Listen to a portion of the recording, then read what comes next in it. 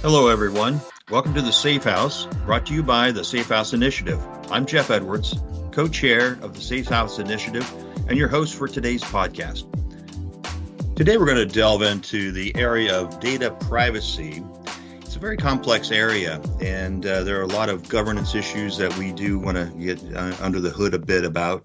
And today, we're very fortunate to have an expert in this arena, Santosh Kamani, who is the co-founder and CEO of CyberFIT Solutions, is joining us today. Welcome, Santosh.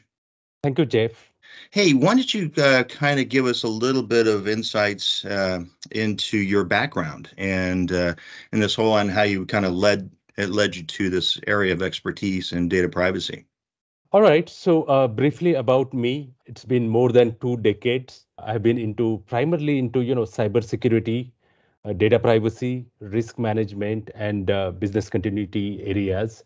So I started my career back around 2000 when cybersecurity was still a new vertical in itself. It was a new practice that was settling in the organizations. Mm-hmm. There was no dedicated budgets. There were no resources. So that's when I started getting into that area. Over a period of time, things evolved. We started seeing emerging technologies, and then we started seeing evolution of data. Data become important. We realized that not handling data properly, not protecting it, it was leading to serious cyber crimes.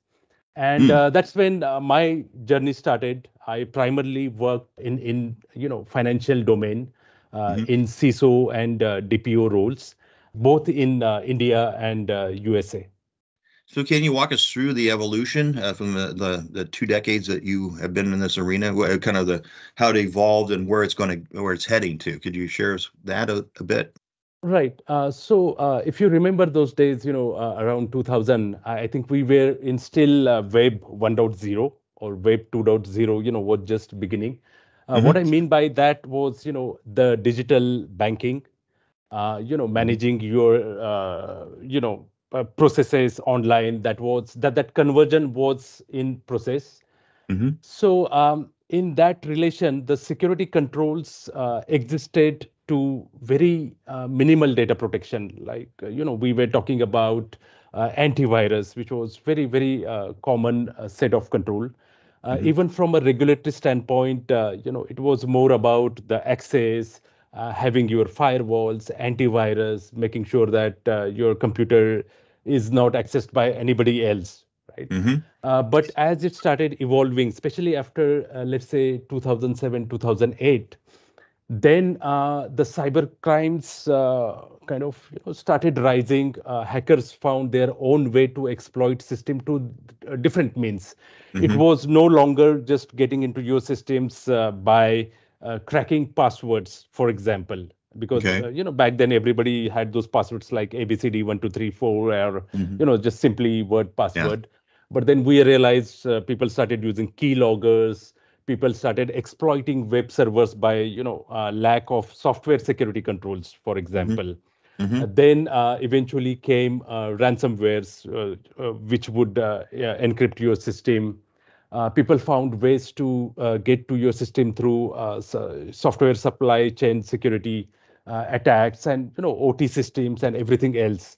And the systems also slowly started becoming more distributed. Like earlier it was web and database. Now you have with rising globalization, businesses are spread across, right? And they are operating 24/7. Now, when you are 24/7, you are serving customers all the time, and your services need to be accessible to everybody. That also means that you're opening up, your space to be exploited by, these malicious actors if you don't have enough security controls. And talking about your relation quickly, in last 2-3 years, obviously we see rise of AI now, artificial intelligence. Now it's taking a different turn altogether that we know. All the regulations today, be it information security regulations like SOC 1, SOC 2, ISO, all these regulations, or privacy regulations like GDPR, HIPAA, CCPA, or PDPA, Singapore. All these regulations, they have recognized the importance of secure data disposal. So what it means that in the privacy audit or information security audit, there is a mandatory control that requires organizations to make sure that they dispose the media in the sense hard drives. It could be media or hard drives or removable drive, whatever, wherever your data is stored, or cloud. So that data should be permanently and securely wiped in a manner that it should not be recovered, so that it prevents any potential breaches or data theft. Yeah. Well, having on your laptop is one thing, but what about in the cloud? Do people, because I assume if I delete something, it's gone out of the cloud, and I would imagine that like developers who have test environments, in the cloud, and then they move on to the next. Are you saying that data is still there or could be retrieved? Right. To take this forward, we spoke about destroying data, right, permanently. Yep. Now, organizations, they adopt different methods. Like if you see, some organizations where the regulatory demands or whatever reason, they I mean, certain organizations, they follow physical destruction of the device itself or the media. Some organizations, what they do, they use degaussers to demagnetize the drive so that the data that was written on those magnetic tapes, it Hmm. can be completely wiped. Now, both the methods, they have certain limitations. Like if you physically destroy, number one, it can lead to e-waste. You need a certified vendor who can Hmm. destroy those devices to your specifications. And the question is that, can I trust a third party, right? Right. What Yeah. if they, exfiltrate my data and then misuse it?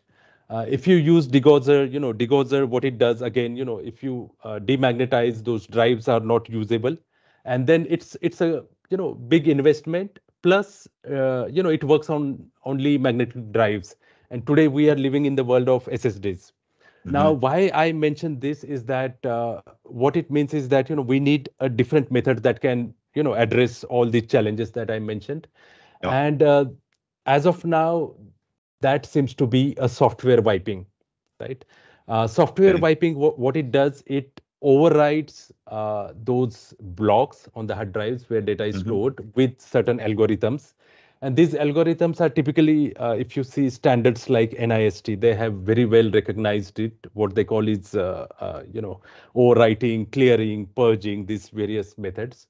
Yeah. And there are a lot of military grade algorithms which are available to securely wipe and destroy data. Now, if you are on the cloud, the physical destruction, the degaussing may not be easily possible, may not be accessible because of the Yeah. shared responsibility model between the Yep. cloud service provider and you, Yep. right? Because you don't have visibility into the infrastructure.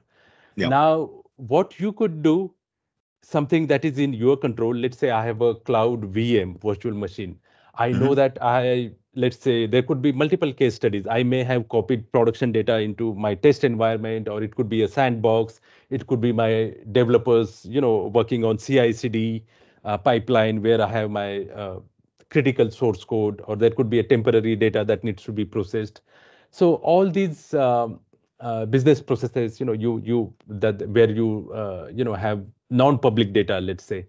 So if you have a software wiping solution installed on these drives, you could go and wipe those files, folders, drives, and then that's where you have good assurance that I have overwritten what was there on the drives, and then that gives you peace of mind, right? And you Right. can have, I mean, Yeah. typically these solutions, they provide all the artifacts that you need to maintain the logs, or something that you would need for auditors also if they request for data disposal evidence.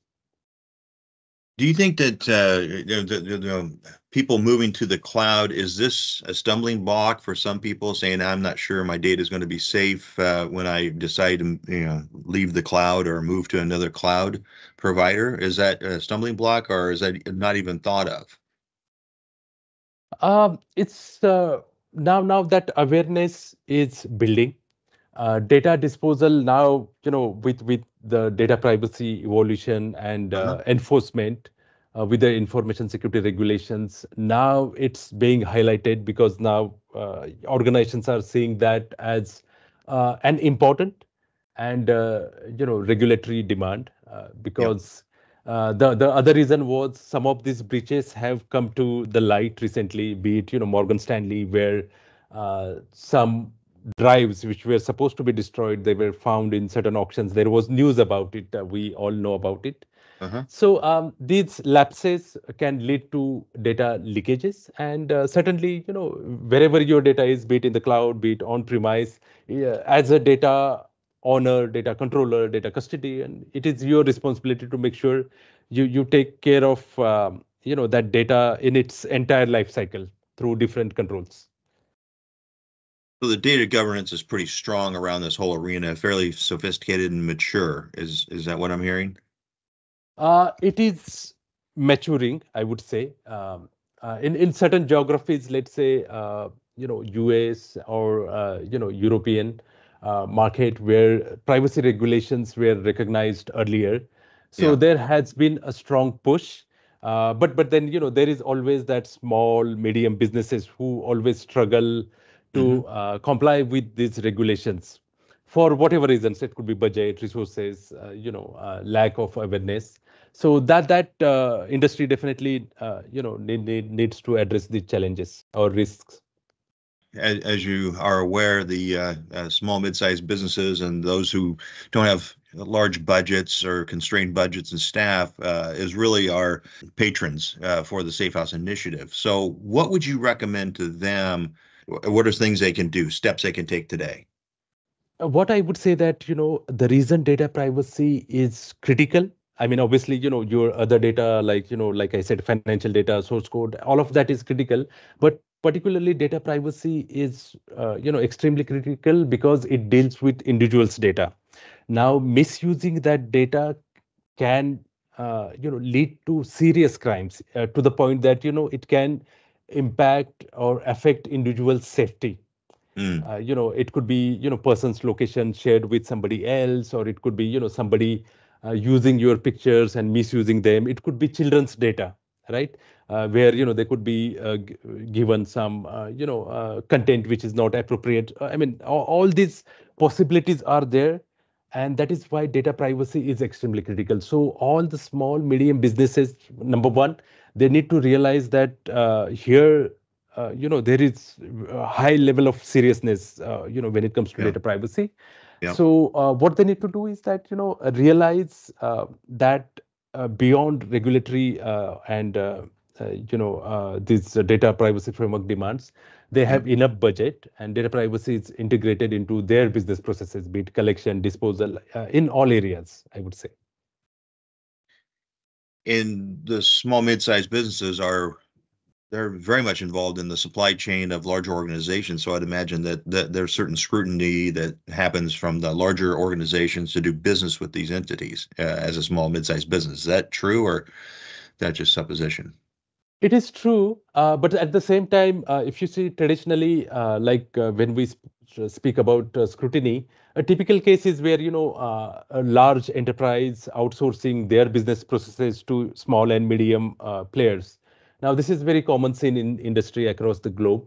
But at the same time, whatever due diligence that goes through prior to engaging into this business outsourcing or that process, that due diligence typically is based on your historical data, right? Yeah. For a specific period, what they call is audit or due diligence or compliance.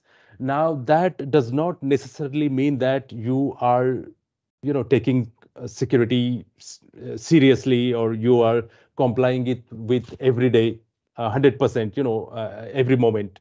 So that only assures that in the past there is certain security posture, security was handled certain ways. But then, security is a continuous process. It's Hmm. just, something that you have to be alert all the time. It's no different than, your army protecting your, nation, or, Yeah. its valuable assets. So it has to be guarded all the time. So it becomes a culture of privacy, basically, of protecting the data and being diligent with it. Correct. And that's where you see even data privacy frameworks today, they have something what they call privacy by design.